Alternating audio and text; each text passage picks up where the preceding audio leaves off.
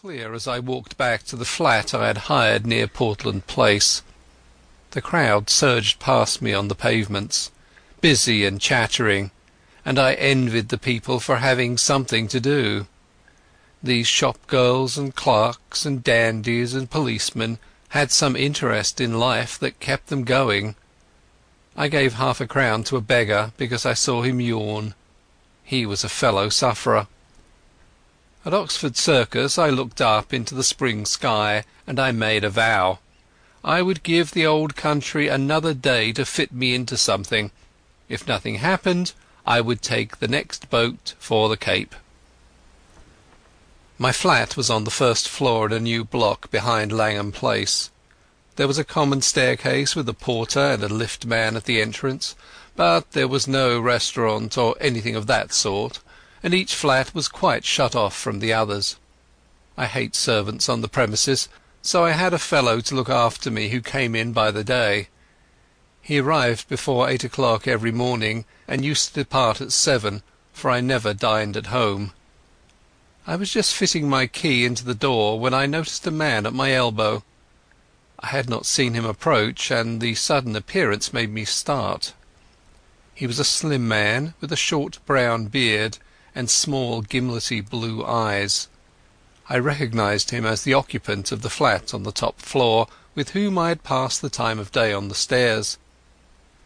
"Can I speak to you?" he said. "May I come in for a minute?" He was steadying his voice with an effort, and his hand was pawing my arm. I got my door open and motioned him in. No sooner was he over the threshold than he made a dash for my back room where I used to smoke and write my letters. Then he bolted back. "Is the door locked?" he asked feverishly, and he fastened the chain with his own hand. "I'm very sorry," he said humbly. "It's a mighty liberty, but you look the kind of man who would understand.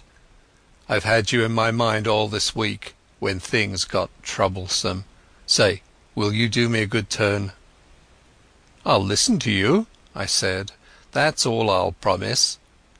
I was getting worried by the antics of this nervous little chap. There was a tray of drinks on a table beside him, from which he filled himself a stiff whisky and soda. He drank it off in 3 gulps and cracked the glass as he set it down. "Pardon," he said. "I'm a bit rattled tonight. You see, I happen at this moment to be dead." I sat down in an armchair and lit my pipe. "What does it feel like?" I asked. I was pretty certain that I had to deal with a madman. A smile flickered over his drawn face. "I'm not mad yet. Say, sir, I've been watching you, and I reckon you're a cool customer. I reckon, too, you're an honest man, and not afraid of playing a bold hand.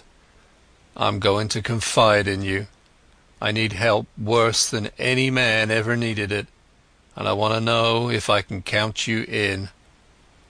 "Get on with your yarn," I said, "and then I'll tell you." He seemed to brace himself for a great effort, and then started on the queerest rigmarole.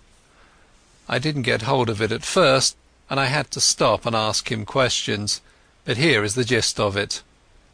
He was an American from Kentucky, and after college, being pretty well off, he had started out to see the world.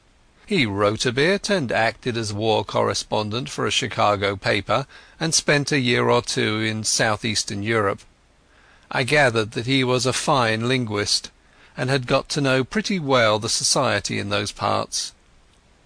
He spoke familiarly of many names that I remembered to have seen in the newspapers. He had played about with politics, he told me, at first for the interest of them, and then because he couldn't help himself. I read him as a sharp, restless fellow who always wanted to get down to the roots of things.